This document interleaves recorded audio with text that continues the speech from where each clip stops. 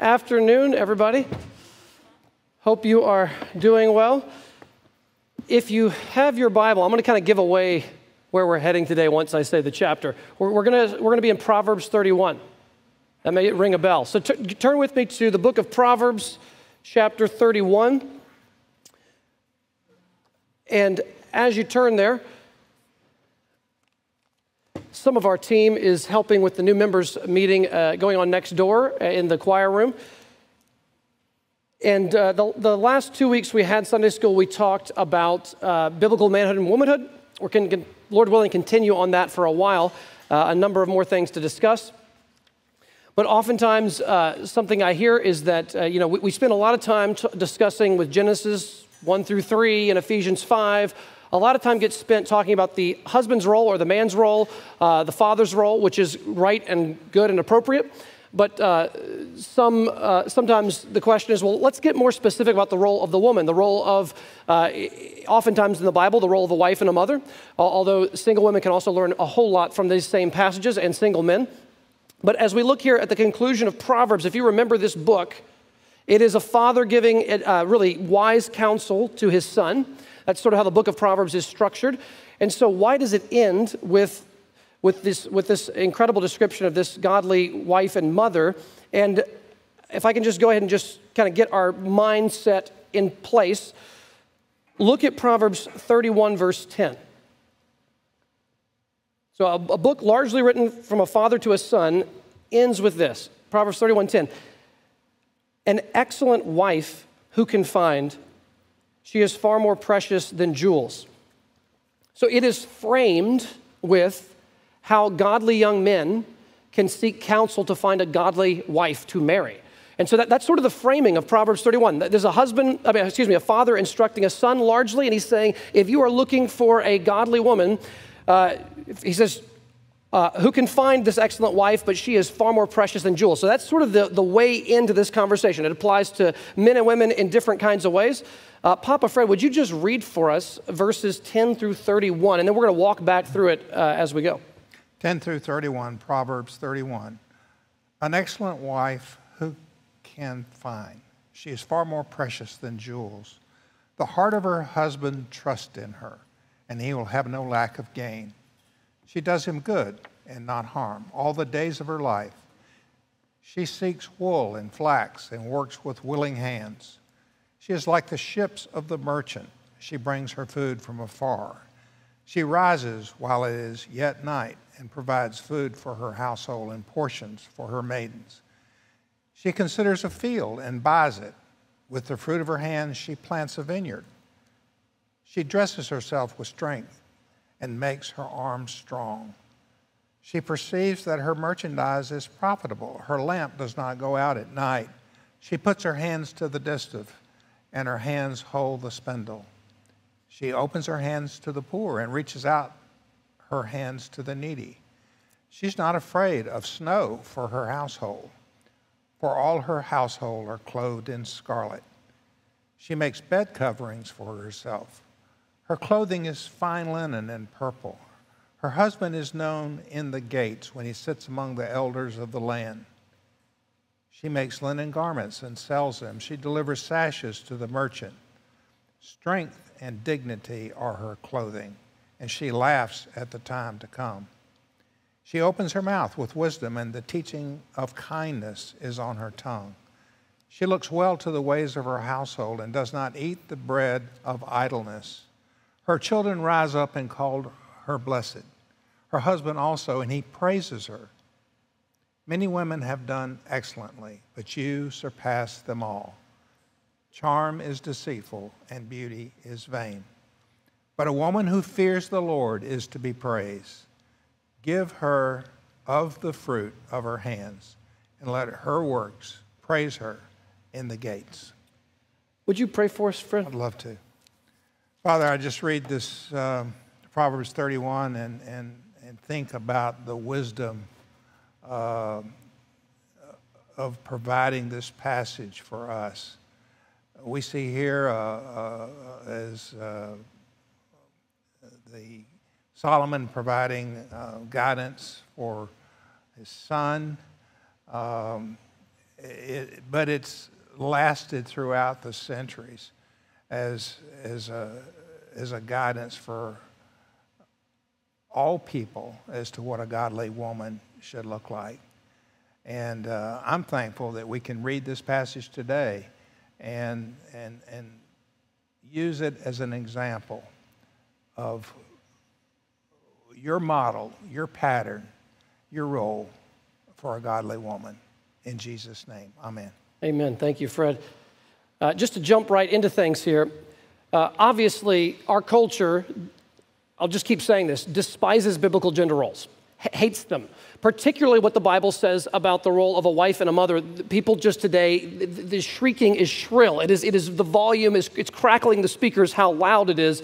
And so one of the best ways to respond to the culture's confusion about gender, yes, we should engage those arguments, we should discuss them, we should talk about them, we should biblically criticize them. I am all for all that. We'll be doing that today. But maybe the single best thing to do is to have a local church where it's a counterculture within the culture. It's an alternate city within the city. It's a different way of living within another way of living. And so it's the sacred within the secular way of viewing things. And for people to come into a local church and to see women who love biblical womanhood and strive to imitate what Scripture says, and for men who love godly masculinity and seek to honor that in the way God has commanded, when people come into that environment, it is so different from the caricatures.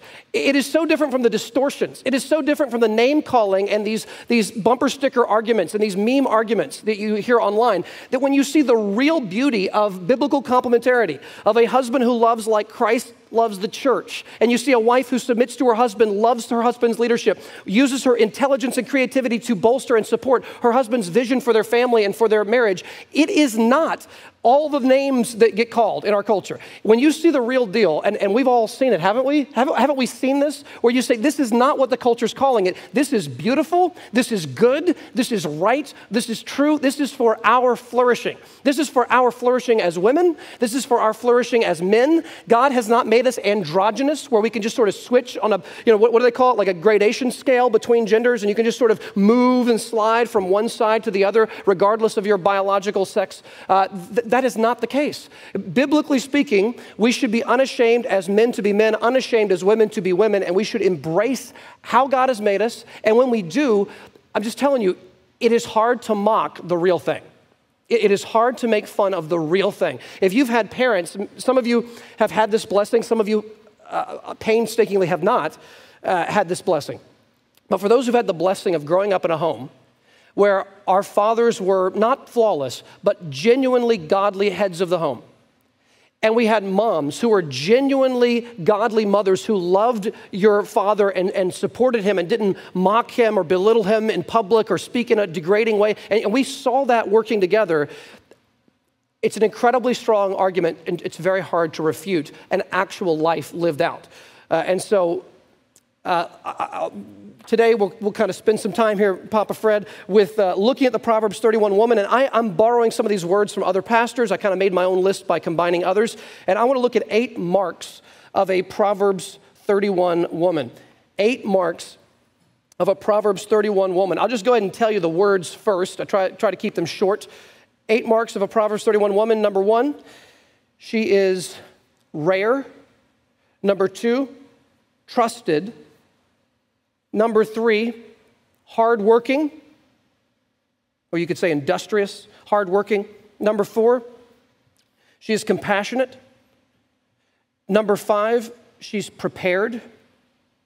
Number 6, she's wise and kind. Wise and kind. Number 7, she's admired. And number 8, she fears the Lord.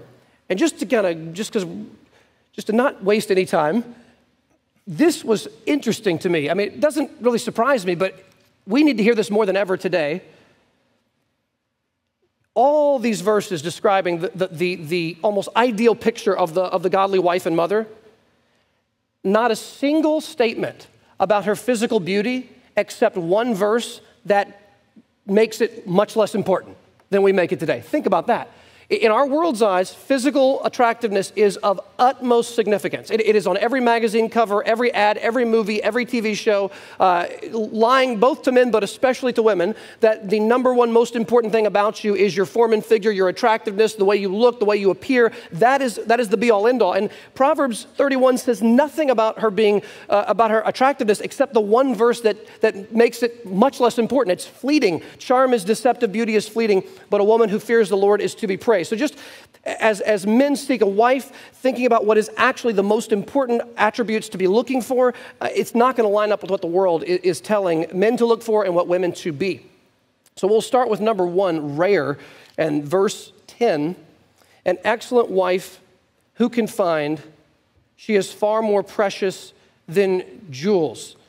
So this is saying here that rare, a woman who loves the Word of God, loves Scripture, loves what God has called her to be, loves her local church. I know back then it would not be a local church, but today it would be, who loves what God has called her to be. Those women are rare, and godly men also are rare today.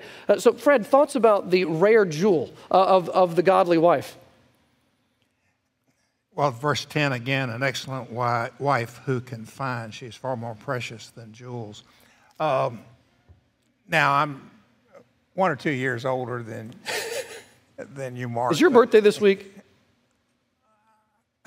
Is Tuesday? Don't. 77. All right. Fred is not liking where this is going. Happy early birthday. Well, I Fred. didn't invite that. I mean, but thank you. As someone who has spent some time in life, I would wholeheartedly agree with Solomon. He's writing this centuries and centuries and centuries ago. Now, he didn't always follow his own advice, unfortunately. But I think this type of beauty, and I don't mean external, I mean the beauty of the heart, and that's what the wisdom, that type of thing, is just very difficult. I mean, I think the only place that in our society today is to find that is in a conservative church that is biblical and espouses this doctrine. We're going to talk about doctrine, sound doctrine in Titus. This is sound doctrine, and young women don't be lured by the culture or media or these are the most important attributes. These are described in Proverbs 31.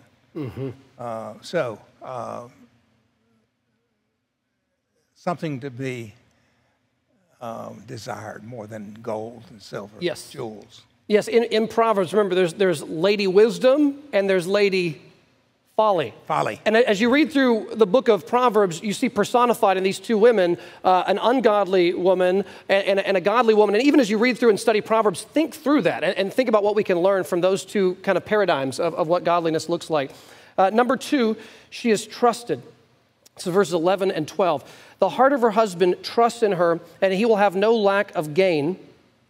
She does him good and not harm all the days of her life. She does him good and not harm all the days of her life. Now, if we're not already countercultural enough, I'm going to read a quote, extended quote from Carolyn Mahaney's book, Feminine Appeal, 7 Virtues of a Godly Wife and Mother, which is a very good book. But just brace yourself if you've never heard this before. I think this is right and biblical, but at first it sounds a little bit unusual with this idea of doing her husband good and doing her family good. This is what she writes.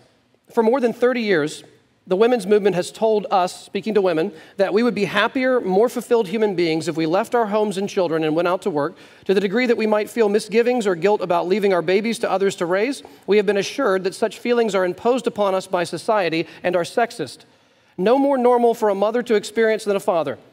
Instead, we've been taught to suppress these worries and to put our work ahead of our families, or at the very least, to attempt to balance the demands of boss and baby. And then Carolyn says, part and parcel of the feminist message has been a disdain of domesticity and a contempt for housewives. Consequently, the profession of homemaking is not very popular these days. It has dropped very low on our society's chart of worthwhile contributions, if it even makes the list at all. Many women are reluctant to stay at home because of the lack of respect they receive from our culture. Homemaking is deemed as a low-status job. Another woman writes this: much of the world would agree that being a housekeeper is acceptable as long as you are not caring for your own home. Treating men with attentive devotion would also be right as long as the man is the boss in the office and not your husband. Caring for children would even be deemed heroic service for which presidential awards would be given as long as the children are someone else's and not your own. Because we have breathed toxic feminist air for several decades now, we cannot ignore the fact that its poison has potentially infected us all, particularly in relation to homemaking or, as Titus 2 tells us, working at home. We must return to Scripture to discover what God requires of us in this command. I'm going to continue here for a moment. Now, if it's not already intense enough, brace yourself. The principal place of work for wives and mothers is at the home. Home as a sphere was a sphere for her work. Scripture is clear that men are responsible to be providers for the home, while women are responsible to be the caretakers of the home. Now, the Bible does not say that wives and mothers are never allowed to work outside the four walls of their houses. We will see that with the Proverbs 31 woman. Nor does it preclude them from receiving wages for work. Scripture provides examples of godly women who worked in other settings and earned extra income, like the Proverbs 31 woman, but never to the neglect of their families and homes. The Proverbs 31 woman is one such model. During her lifetime, she pursued many endeavors beyond the confines of her house. She worked among the poor and needy. She traveled. She bought real estate. She planted vineyards.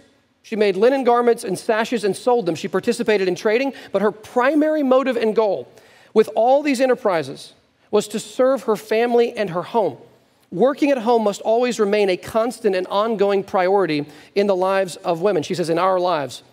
And I'll read a little bit more of this as we go. But even hearing that today just may sound to some, so backwards and so, oh no, what is this trying to portray? But as Mark Dever said in his sermon, he said, I can assure you that Proverbs 31 was written long before the 1950s housewife stereotype ever came on the scene. Okay, we're not talking about the 1950s housewife stereotype. We're talking about something that's 3,000 years old, inspired by God, and that is good for us in all times and places. And we'll talk more as we go. But this idea here of her being trusted and trustworthy and virtuous and valuable in her work is enormously significant.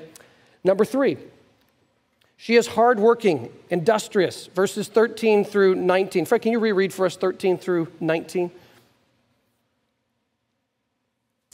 She seeks wool and flax and works with willing hands. She's like the ships of the merchant. She brings her food from afar. She rises while it's yet night and provides food for her household and portions for her maidens. She considers a field and buys it, and with the fruit of her hands she plants a vineyard. She dresses herself with strength and makes her arms strong. She perceives that her merchandise is profitable. Her lamp does not go out at night. She puts her hands to the distaff, and her hands hold the spindle. So, I'm sorry, I'm reading a lot, but I'm going to read one more thing here. This is from a Proverbs commentary, but this is a quote written by a woman who wrote a book about motherhood. I don't know anything about this lady, so I won't endorse her. I don't know anything about her, but I just want to read this quote, which I thought was it almost makes you laugh a little bit at how much moms have to do every single day. Being a mom is a job. This is her speaking about being a mom. Being a mom is a job with a capital J. We work our fingers to the bone, push our nerves to the edge, and use every skill we have to accomplish the day's demands. Just what does a mother do all day? Today's college student cannot imagine. Numbers of women are baffled by what they do with all that time if they just had to stay home. Well, sometimes mom herself can't even remember. Here's her list. What am I? Well, I'm the following. I am a baby feeder, changer, bather, rocker, burper, hugger, listener to crying and fussing and thousands of questions. I'm a picker-upper of food and debris cast on the floor. I'm a comforter, encourager, counselor. I'm a linguistic expert for 2-year-old dialects. I'm a listener to the husband as well as the children about their day, their needs, their concerns, their aspirations. I'm a teacher of everything from how to chew food to how to drive a car. I'm an assistant on school projects, a censor of TV, movies, and books. I'm a reader of thousands of children's books. I'm a planner and hostess of children's birthday parties. I'm a planner and hostess of adult dinner parties. I am central control for getting the appliances fixed and for carpets cleaned. I'm the executioner of ants, roaches, wasps, and other pests. The list continues. I'm a resident historian in charge of photo albums, baby books, and school record books. I'm a resident encyclopedia source for all those hard questions that seem to arise. I'm food preservation expert. I'm keeper and locator of birth certificates and other valuable documents. I am the ironer of wrinkles. I'm the appointment desk for the church's visit to the doctor, the dentist, the orthodontist, the barber, and the mechanic. I'm seeker of God. I'm one who prays. I'm cleaner of the oven, the drawers, the closets, the garage, the curtains, the windows, and even the walls. I'm refinisher of furniture. I'm the hubby's romantic and attentive spouse. I'm emergency medical technician and ambulance driver. And what else do I do? Well, among other things, I do the following. Just when you thought it was done, I clip 10 fingernails and 10 toenails for each young child regularly. I return library books. I choose gifts, purchase gifts, wrap gifts for birthdays, Christmas, Father's Day, Mother's Day, weddings, showers, baby showers, anniversaries, and any other event that might even remotely require a gift. I mail packages. I buy stamps. I drop off the dry cleaning. I pick up the dry cleaning. I haul everything that needs repair. I attend recitals. I attend every school sporting event imaginable. I'm a chauffeur to everyone, everywhere. I comb little girls' hairdos. I help in the classroom. I attend school PTA meetings and conferences. I act as a room mother, making things and organizing more parties.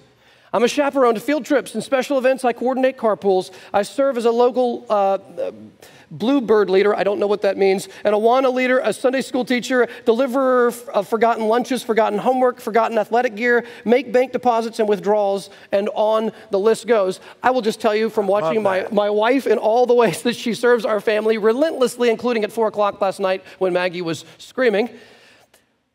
True story. Kelly is serving our family constantly all the time. The very fact that our world today demeans that as being less than a true job because it's not attached to a paycheck and some promotion in a business makes me furious because it is as hard a job as any job I've ever seen. It's the most relentless job of any job I've ever seen. It's the only job where you literally are never off the clock. If lucky, you catch a nap while holding the newborn in your hand while the baby is fighting off some kind of sickness or is awake or asleep here and there or not feeling so well in its stomach. And so the job of a mother is incredibly dignified, incredibly important, incredibly significant. It is unbelievably valuable. It is the raising up and training of eternal souls, immortal souls, who will either live forever apart from Christ or in the presence of Christ, depending in part on how we raise them to know and love the Lord. This is the most dignified, most glorious, most important job I can possibly imagine. And the fact that today our world wants to throw this job in the gutter and trample on it and spit on it and mock women who do this committedly is a sad statement of where we are today in our culture. And I think women know oftentimes deep down that the so-called feminist agenda is not actually deep down what they are wired for and what they are made for by God, and that there is something so often better. Again, I'm not addressing the genuine call to singleness that some women have, but generally speaking, this is a wonderful and good and right endeavor that God calls the majority of Christian women and women generally to be a part of. So Fred, thoughts on this? Well, men could not do this without a helper. Oh. You could not do this without a helper. You're a pastor. Now you have 3 children. Last count, yes. last count. Is that something you want to tell me? I was thinking as you were I mentioned this to you, but just a little parallel. I love that quote from Proverbs. Martin Luther, to give you a middle-aged example, he was a reluctant groom. He wanted to get married once the door was open, but he knew that he had a death sentence on him, and he knew that he wouldn't probably survive very long. And so he did not initially get married. But he arranged for a group of 12 nuns to escape a convent. Right. And they were smuggled in pickle barrels. And 3 of them went back home, but 9 of them he had to find wives for, and he succeeded in doing that for 8. But 1 had her eye on Luther. Now, there were some other attempted liaisons, but they didn't work out. But she had her eye on Luther, and he eventually married her. Catherine von Bora. He called her Katie. He actually called her Dr. Katie Luther. But just a little snippet here. Luther took care of the garden, which produced lettuce, cabbage, peas, beans, melons, and cucumbers. Katie looked after the orchard beyond the village, which supplied them with apples, grapes, pears, nuts, peaches. She had a fish pond, which she netted trout, carp, pike, fish. She looked after the barnyard with hens, ducks, pigs, and cows, did all the slaughtering herself, and managed another farm in Zulsdorf. Luther wrote her on one occasion to the rich lady of Zulsdorf, Mrs. Dr. Catherine Luther, who lives in the flesh at Wittenberg, but in the spirit in Zulsdorf. And again, to my beloved wife, Catherine, Mrs. Dr. Luther, mistress of the pig market, lady of Zulsdorf, and whatever titles may befit thy grace. In addition, she raised 6 children, 4 adopted, 4 orphans, and took care of the masses of people that would come to Luther's cloister to learn from him. She fed them, she boarded them, she housed them in her spare time. All this in 20 years. What the effect that Luther and his view of marriage and others in the Reformation had was absolutely historically momentous because... Radical. In the Middle Ages, what was thought of, the only way to be truly committed to the Lord was the life of singleness. Now, there is a legitimate path for that, as I always keep saying. But the idea was, generally speaking, if you're a really godly man, you become a monk. And you're sworn to celibacy. And if you're a really godly woman, you become a nun. In the Catholic Church in the Middle Ages, you become a nun and you are, so-called married to Christ, but you were not going to be married to another man. That was the big rebellion, as she went from a nun to being married to Luther.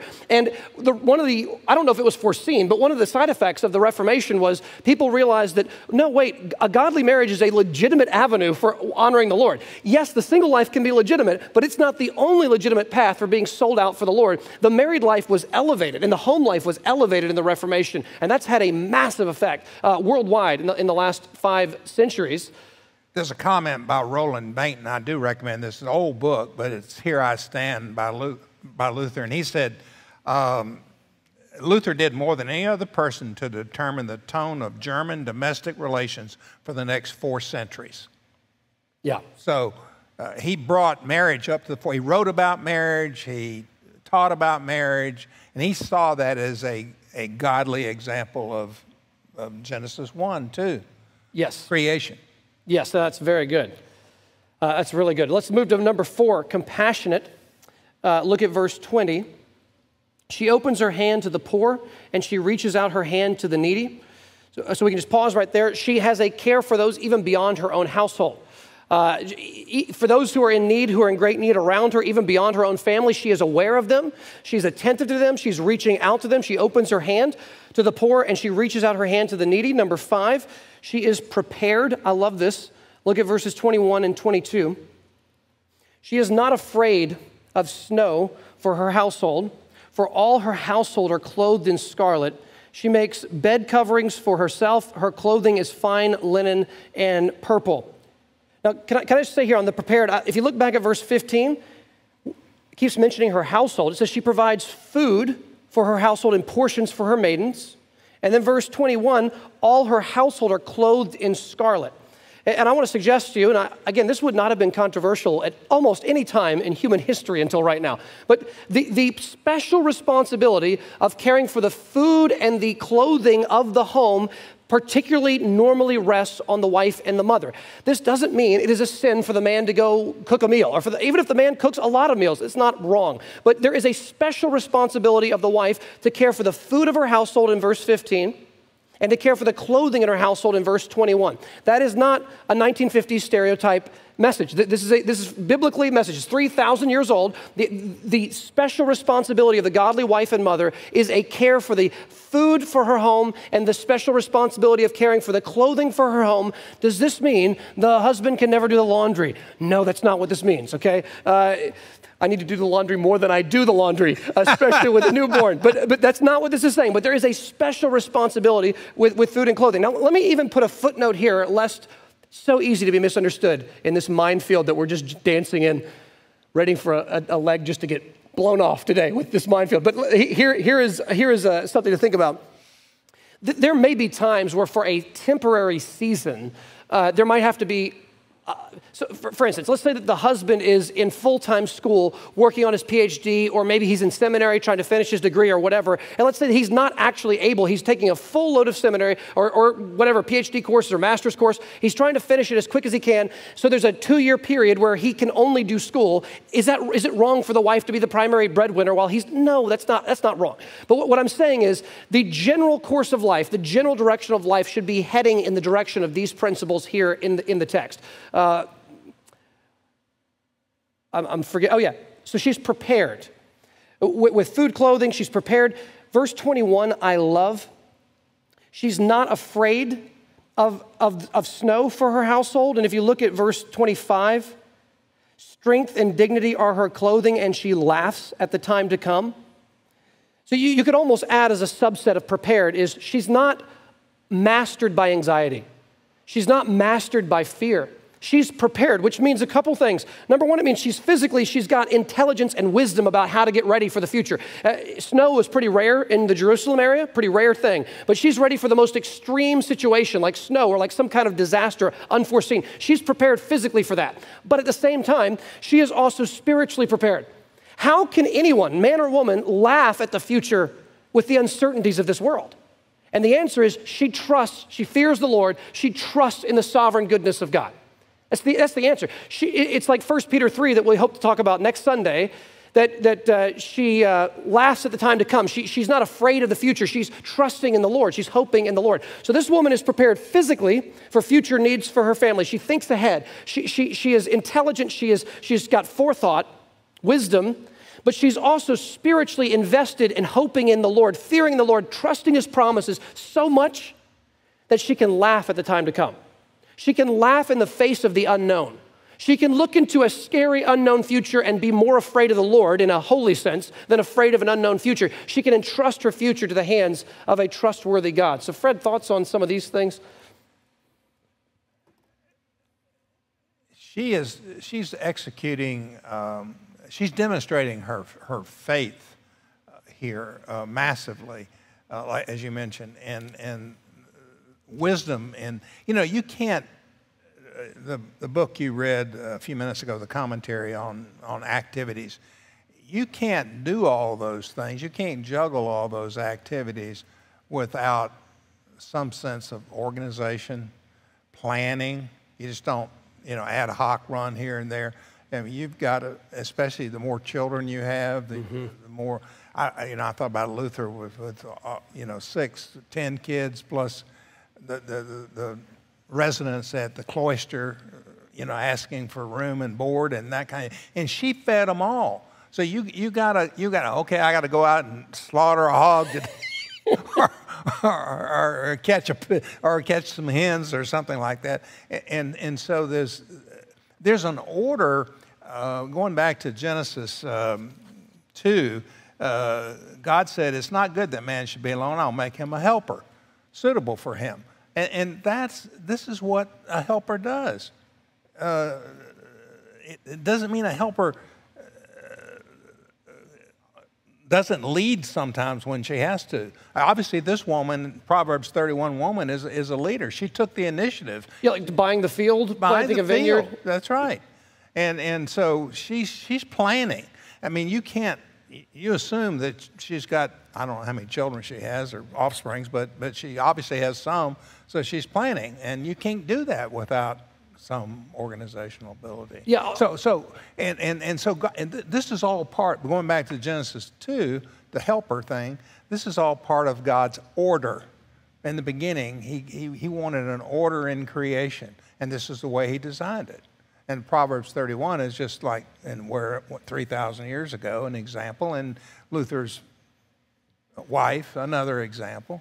And, it's nothing to be ashamed of. It's something to be lauded. To glory in. Yes. Yeah, not to be embarrassed by. No, and it does bring glory to God. Yes. When that happens, and it works out that way. Yeah, I want to repeat this point.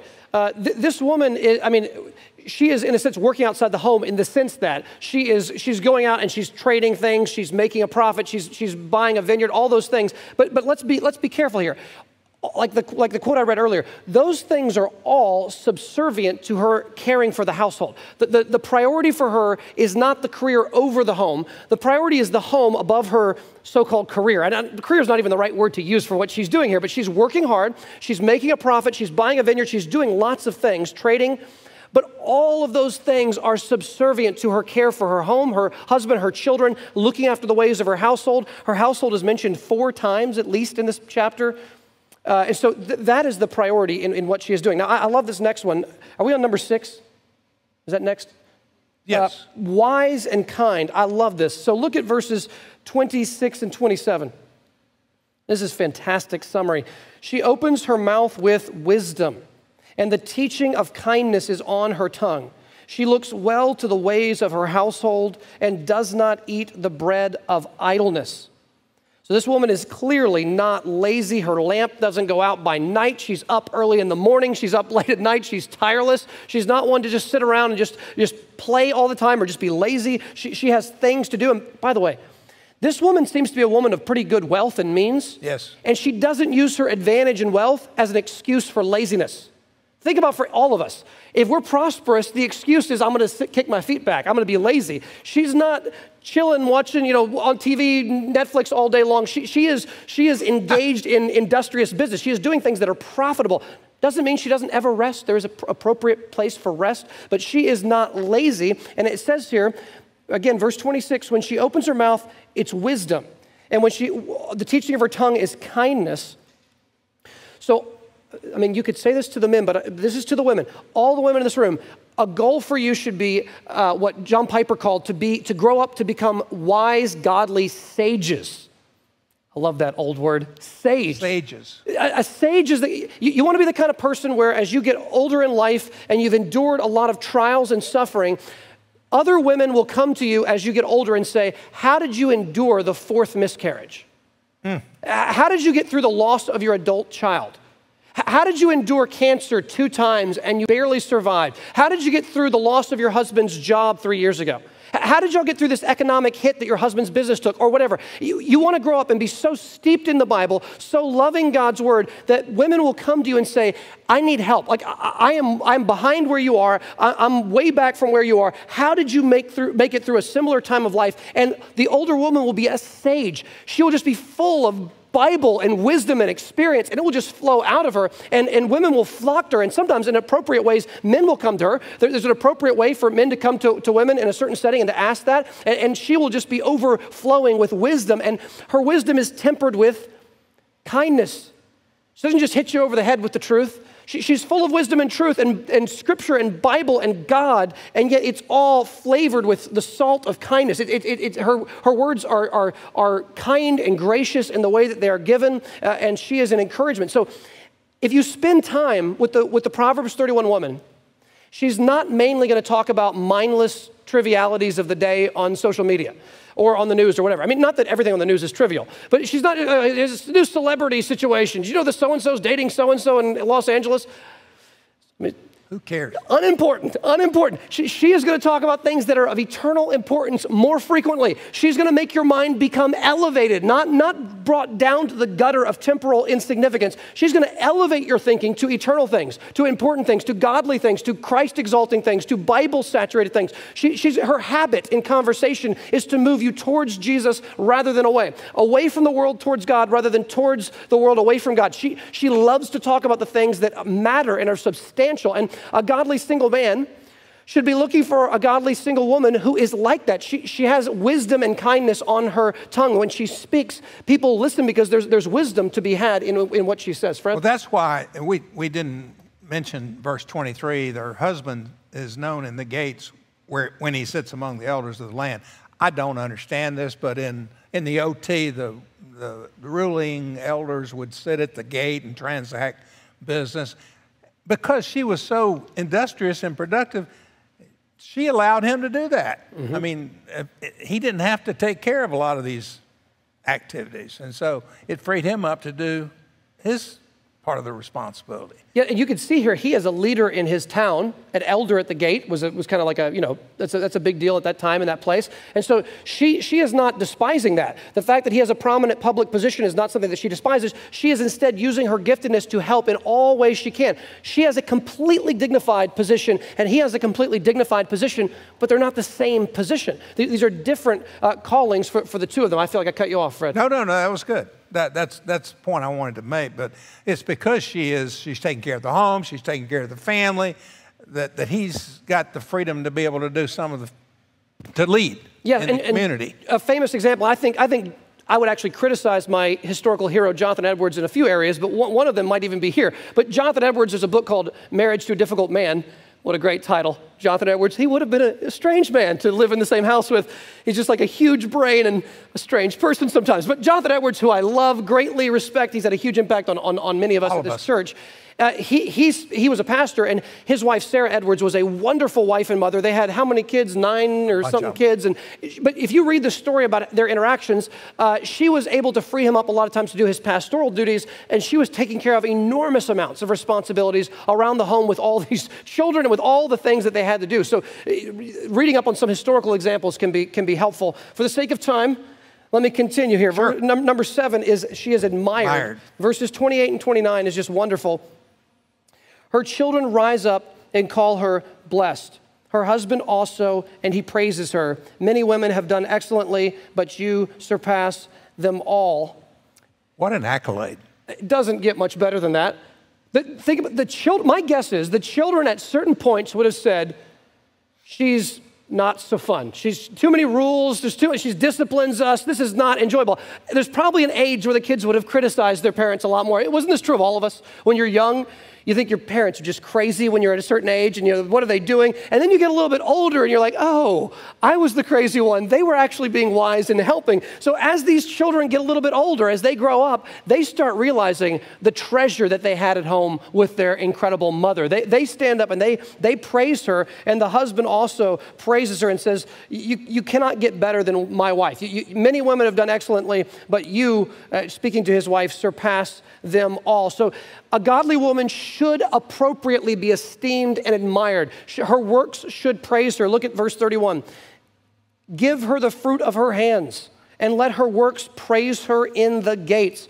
So in the same gates, the town public sphere, where her husband is an elder, her works are known and praised even there. Her works come back and praise her. And so she's not a woman who, when her actions become known, she gets disgraced for them. She's hypocritical, or she's, known for being this or that. She's got this character problem and all these issues. No.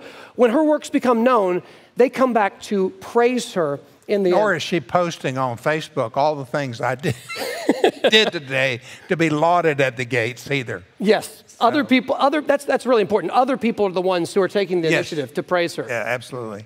And our last one, for the sake of time, number 8, fears the Lord. Man, verse 30 is just incredible. Charm is deceitful, and beauty is vain. It's a vapor. But a woman who fears the Lord is to be praised. Amen. The point here is not to say, the point is not to be misunderstood. The point is saying, listen, the things the world elevates is charm and beauty. Those are the two things the world holds up as the be-all, end-all. If you're looking for a marriage partner, charm and beauty. Well, ask, no offense to just Hollywood generally. I don't really mind offending Hollywood generally. Offense to them. They say, look at their track record. How many beautiful, charming people get married in Hollywood every year? I just said don't talk about their marriages. Now I'm doing it. Incredible. How long do their marriages last? Track record is what, a year, 2 years, average, 3 years, maybe? If it lasts a decade, it's monumental in Hollywood. Well, why is it that the most charming, beautiful people cannot work it out for very long? The answer is that's not what you build a lasting friendship and marriage on. You build a lasting friendship on a deep bond in common with Christ that is built on the character of the individuals. Over time, charm shows to be nothing but deceit in the end, and beauty begins to fade. But if you've built your marriage on character, the character of your spouse and your own character by God's grace, character becomes more beautiful over time, not less beautiful. The physical fades over time. But character only becomes more beautiful, more attractive as time goes by. And the more trials you go through together as a married couple, the more beautiful you can see your spouse becoming through the way the Lord is working and shaping them. So fear of the Lord is the number one attribute you should be looking for in a godly woman, or you could say that as well to a godly man. Fred, any closing thoughts? Well, we're going to pick this up in Titus and 1 Peter also, but there's a particular charge to older women to be an example, to set an example. They're to teach what is good and train young women. And so that's a charge going out to older women to train younger women. But I would say the same charge exists in that same passage to older men teaching younger men. Yes. Which everyone needs to be doing. Yes, that's good. So next Sunday, Lord willing, we will talk about more on the role of the woman. We'll be in some other passages like Titus 2. We'll be in 1 Peter 3 and maybe 1 Timothy as well. So a lot more to talk about. And Fred, can you close us in prayer? Yes. Father, thank you for this Proverbs 31 example. I know that they're how we sometimes feel when we're given an example, something like this from Scripture. But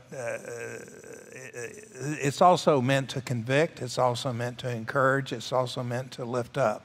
It's an example of what we should be. And it is, a proverbial example as well, and one that we should aspire to. So I thank you for this person, if it's a real person, and that we could, as men, we could look for that type of person if we've not chosen a spouse.